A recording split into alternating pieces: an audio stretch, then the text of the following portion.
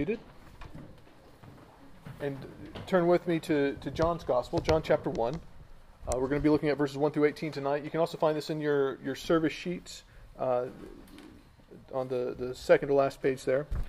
John 1, verses 1 to 18. This is probably one of the better known passages in all the Bible. You've probably heard this read before, even if you've not been around the church very much.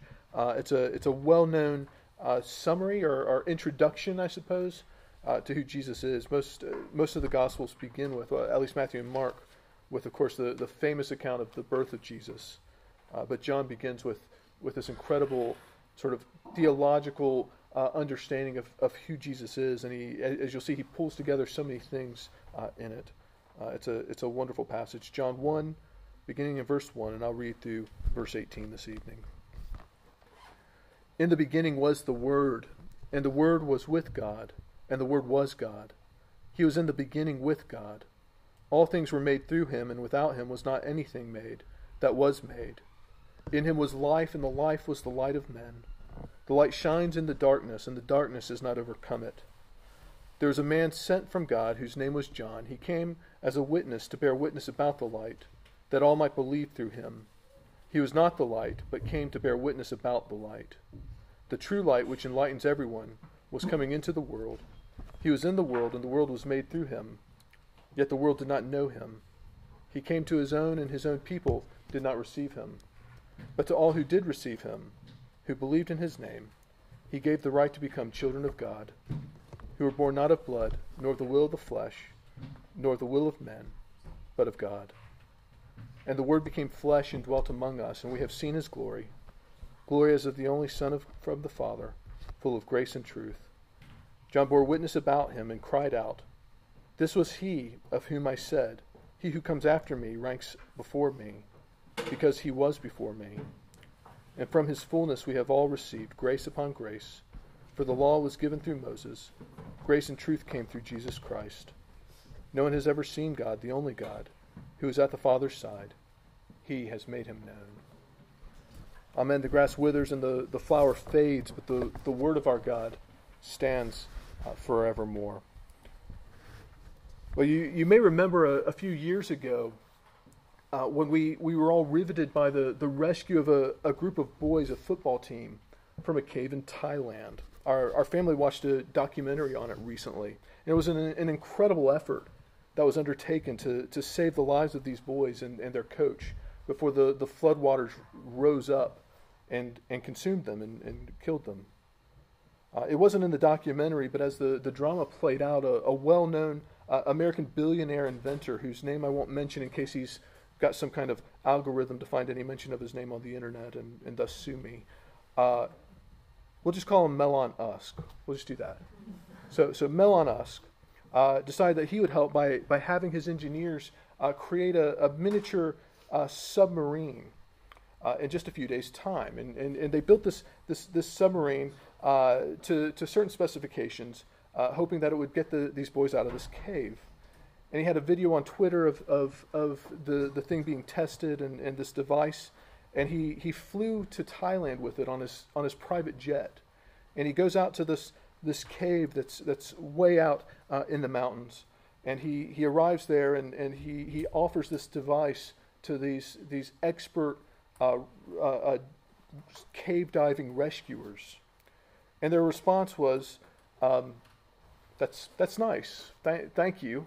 It's the thought that counts, really, but probably not that helpful." Now, poor Melon said, "No problem, guys. I'll just leave it here in case you need it." And off he went back to America. Well, then he gets back to America, and he's upset by this, and so he gets on Twitter and he starts saying all kinds of nasty things about these guys doing this rescue. Now, we'll let that hang in the air for a moment while we remember where we've been the last few weeks. We said that God's spoken to our world, and he tells us that he made us, and he made us to know him and to be known by him. But last week we saw that we can't actually meet that purpose. We can't have that relationship because we've broken our relationship to God by our sin. Now this week we get to the good news, the reason why there's hope. And that's because God rescues us. And he rescues us through his Son, Christ Jesus. And that's what John is telling us in this passage. As we come to this passage, I think we're a lot like poor Milan Usk, trying to help to rescue those cave boys. There's loads of things that we try to do to earn God's favor, isn't there? There's loads of things we do to try and justify ourselves before him, to justify our existence, to make him think that we're pretty good people. And ironically, our secular culture says of religion, whether it's Christianity or whether it's Islam or Buddhism or Hinduism or whatever it is, secularism actually says, that's nice. I can tell you worked really hard on that. It's probably the thought that counts, but ultimately it doesn't do you or anyone else any good. But the Christianity would actually say to the secularist, yeah, I couldn't agree more. There's nothing that we do in any of our religious sort of things, whether it's meditation or whatever. There's nothing that we do that actually is helpful. It's completely pointless in trying to win the favor of God. But then if you turn to the secularists and say, but what's your answer, Mr. Secularist? Well, their response would be crickets chirping, wouldn't it? See, they have absolutely no answer for the problem of sin and evil in our world. And the average person doesn't, do they? There's no answer for it. So here's the good news. Here's the good news before us tonight. It's a better story that we have to offer the world because it's the story of how God actually saves us. Everything that we need for our salvation has been done for us already in Christ Jesus. There's nothing we can do to earn God's favor. He's given it to us through Christ Jesus, our Savior. And that's what our entire passage is about tonight. It's all about how God saves his people through his Son, Christ Jesus. How does that work? Well, John begins his account of the life of Jesus by offering this summary of who Christ is. And in a way, these are the things that John thinks are really important for us to know about Jesus. And they're the things that you'll see in him if you read the rest of the Gospel of John. Here's what I want us to see from it this evening. 3 things. First of all, who Christ is. Secondly, what Christ was sent by God, that Christ was sent by God the Father. And thirdly, that Christ came so that we might know God and have a relationship with him. So first of all, let's notice how John lays out for us who Christ is. That he's actually fully God as well as fully man. He tells us first that Christ was present at the very beginning of creation. And what this means is actually that he isn't an ordinary person like you and I. But he's eternal. It means he's a very, very special person, isn't it? He has no beginning, he has no end. But not only was he present at the beginning of creation, John says that he was actually active in that act, that work of creation. All things were made through him, and without him was nothing made, was not anything made that has been made. So he was present and he was active in creation, but perhaps most importantly to us, he was actually the original giver of life. In Genesis, when it says that God breathed the breath of life into man, John tells us that Christ was there, and he was breathing life. You see, there's no life apart from him. And that's not a new thing. There was no life apart from Jesus in the very beginning. See, when we said 2 weeks ago that God made you, and he made you personally and intentionally, and he made you to know him, to be known by him, and to glorify him, John tells us that Christ Jesus was the one who made you for that purpose. You couldn't exist without Jesus. None of us could. And what I want us to see is not simply the profound nature of Christ that John presents here, but actually we need to see and appreciate the direct lines that John is drawing between Jesus and ourselves. You see, Jesus is God because of his work of creation, but it's even more personal than that. Jesus is your God because he because of his work in creating you. He made you. In many ways, our passage tonight draws us back to Psalm 139 that we looked at a couple of weeks ago. and the things we said a couple of weeks ago about our being made by God. In many ways, knowing Christ ought to be the most natural thing in the world to us because he made us. But it isn't, because we've so separated ourselves from him. You see, we feel so many things when we look at Christ, don't we? In many ways, we should be drawn to him. Yet we often fear him and want to push back from him because we know that we have no right to come before him. And John reflects that separation here, doesn't he? And the beauty of what John lays out for us this evening is that Christ wants to breathe life into us once again. And he's able to do it because he's done it before in creation. And he can do it because he was willing to take on our flesh and dwell among us as one of us. And the question should be on all of our minds is why did Jesus have to take on our flesh? Why did God have to become man to save us? And I think the way we sometimes like to think of our relationship to Christ is sort of the divine buddy system. When you go on a school trip, or maybe when you used to go on a school trip, or if you've ever gone on a school trip with your kids, then you know the buddy system, right? You're paired up with a buddy, with someone else, so that if one of you gets separated from the group, then the other can sort of raise the alarm. And the thing about the buddy system is that the hope is that everyone gets back on the coach at the end of the day. But there's a flaw in the buddy system, isn't it? It depends on the competence of you and your buddy. So if you're both incompetent, then the system breaks down, doesn't it? If you're both sort of off chasing butterflies together and having a great time, and the group gets back on the coach and you're not there, there's no one to raise the alarm. Hopefully the teacher has some backup plan, a count or something. But that's how we think of Jesus, as our really competent buddy, don't we? Who walks alongside of us and hopefully keeps us from doing bad things and makes sure that we get on the coach to heaven at the end of the day. That's how we think about him. But what does John tell us? Well, what John tells us is that Jesus took on our flesh not to walk alongside us, but to remake us, to renew us, to reanimate us. And he remakes us by being the person who we could never be and living the life that we can never live, and by dying the death that we deserved for our sins. And he did it in order to bring us to himself, that we might know God and to be known by him, to meet that purpose that we were created for. Jesus came to give us the merits of a perfectly righteous life, and to give the merits of that rightfully belong to him as God's Son, in order to make us children of God. Now, when I was a boy, I was at a summer camp, and the speaker it told this story to explain this, and I can't remember all the details, but it went something like this. Back in the 1930s, kind of Depression era America, there are these twins, identical twins, and one of the brothers lived a quiet life on the family farm, and he was kind of the good son, the older brother who always does everything right.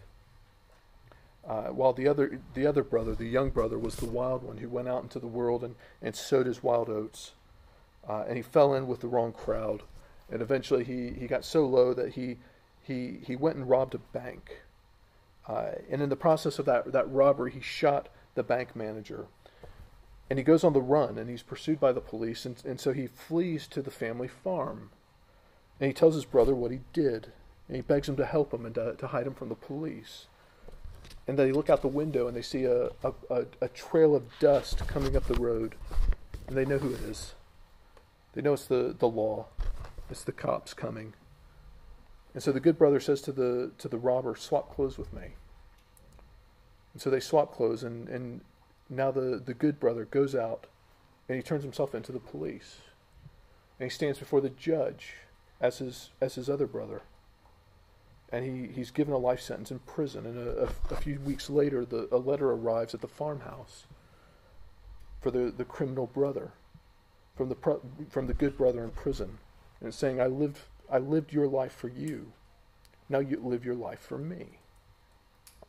And there's two things that should strike us about that story. First of all, just how utterly incompetent the criminal brother was.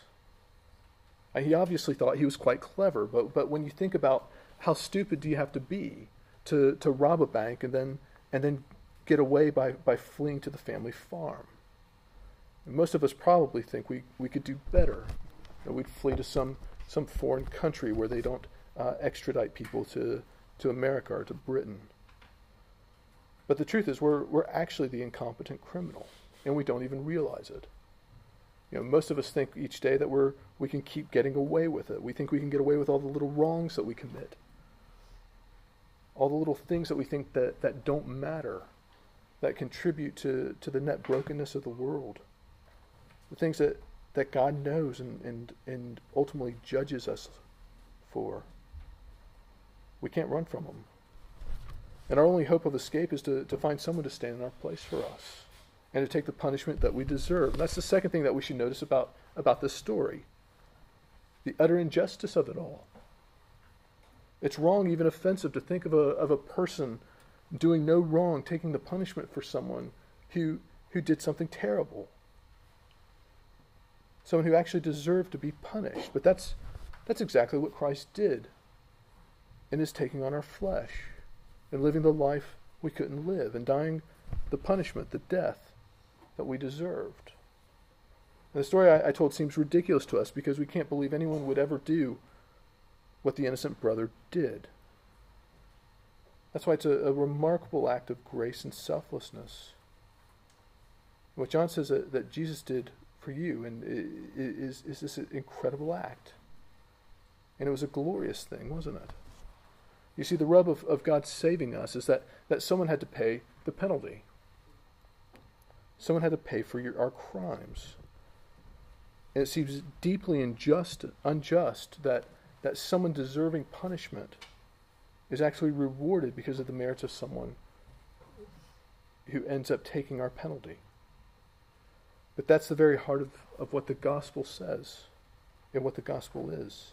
It says there is a God who is so holy that he cannot allow sin to go unpunished.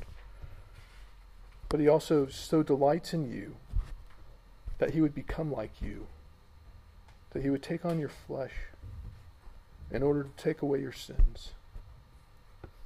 And we may not like the idea of it, but the reality of it is what we desperately need. And it's hard for us to accept it and just it just feels easier to try and do good things for others and to try not to do bad things and hurt people's feelings. But what Christ actually calls us to is to stop and to recognize that we're just a bunch of incompetent criminals who've been caught out and to let him make things right. That's the second thing we see this evening is the work of the Father in our salvation. You'll have noticed a word is used to name or to describe Christ, and that word is actually Word, right? He's the Word become flesh, and this name represents the work of Christ, but also reveals something about who sent him. The term for Word was used throughout the Old Testament as a way of expressing God's rule and his authority, his revealing of himself, and his work of rescuing his people. And on the very first week of our series, we said that God has spoken into our world, and what a remarkable thing that is. And throughout the course of human history, God's revealed himself through the prophets. He gave commands to his people as to how they should live and what they should do. And he told them things about himself, and he prepared them for the day of their salvation. And now John is saying here that Christ is that final word. He is that salvation. He is the ultimate revelation of God. All the previous words from God the Father were pointing towards this one word, his Son, Christ Jesus, who John describes as the light of God that is shining in the darkness. You see, what John says here is if you want to know God, if you want to know the one true God, God the Father, if you want to know him, then you have to look at his Son, Jesus. See, the day of salvation for God's people is at hand, and he's the final and ultimate word, is what John says. However, there's an issue here still, isn't there? Because John explains that the light has been shining in the darkness, but the darkness has not understood it. It's a bit of a shocking statement to appear so early on in the gospel, isn't it? God has sent his Son to bring about his plan of salvation for his people, yet his people have rejected him or ignored him. This is where John reflects the level of separation between us and God that we referred to earlier. The world's so plunged into darkness that it cannot recognize the light when it enters into the world. See, for our world, light is something that's so foreign that we can't understand it, and we fear to embrace it. It's like, to use another Star Wars illustration. I seem to do this a lot lately in the evening service, forgive me. But it's like when Han Solo confronted his son in the newer Star Wars film. His son's this he's supposed to be a baddie who's embracing the dark side. And Han Solo goes to him, and he attempts to call him back from the dark side. And for a moment, he shines the light of goodness onto his son. Instead of winning him over, Han Solo ends up lightsabered. Oh, sorry, spoiler alert. Now, as great as Han Solo is, I think we can all agree that he's objectively a really great guy, Han Solo. John tells us that Jesus is actually even better. And he tells us that Jesus is the Word of God become flesh, the light of God shining into the darkness of our world. Yet often the result is the same, isn't it? He was rejected by men because the darkness could not understand the brilliance of the light. I hope we can all get a sense of the tragedy in that. John doesn't pronounce judgment on those who reject Christ in this passage, but he doesn't have to. When faced with the utter brilliance and magnitude of who Christ is, that he's our maker. He's the one who breathed life into us. When we face that, the rejection of him is an incredibly serious thing, isn't it? It's almost its own judgment, because when you reject the light, you by nature are consumed by the darkness. And we're much to be pitied. But John adds a but here, doesn't he? In verse 12, and it's a big but in verse 12. But to all who did receive him, who believed in his name, he gave the right to become children of God, who were born not of blood, nor of the will of the flesh, nor the will of man, but of God. See, there's a push and a pull to the gospel message that's felt against the backdrop of God's incredible grace. On the one hand, we see here a warning of what a serious thing it is to reject Christ, while on the other hand, a picture of the beauty of embracing him. See, it's a serious and wonderful thing to receive Christ, isn't it? John says it's transformative, that we shift from being God's enemies to being God's children. It's a whole new identity. We shift from being simple creatures to knowing our Creator. We shift to this incredible knowledge and being known. And what is that? And that's what this has all been about. And that leads us to actually our final point tonight, a very short one. What's the purpose of Christ's work? It's our knowing God and our being known by him. It's the restoration to a right relationship with the Father. It's being able to know God, to see his glory, and to glorify him in our lives. It's the revelation of God to us. It's the very thing that humanity has always longed for. It's the very thing that we've been talking about these last 4 weeks. Our purpose and our meaning. See, that's the goal of our salvation. It's completed in Christ Jesus. If you want to know God, then you must look to Jesus, because John says in verse 18, no one has ever seen the only God, but Christ has made him known to us. You see, most of us spend our whole lives searching for that one thing that will fill us, for that one thing that will define us, for that one thing that gives us meaning and purpose and love and hope. But all the things that we would do in a lifetime only leave us feeling the emptiness more keenly. Like poor Mellon and his submarine, we're left embarrassed by our efforts at times, aren't we? Because all of our works are ultimately unhelpful and our salvation, but Christ came so that we might have our longings filled, that we might be able to understand our place in a world that makes very little sense otherwise. Christ came that you might know the one and only God who loved us enough to give his one and only Son for our salvation, because he is the God who saves. Let us pray.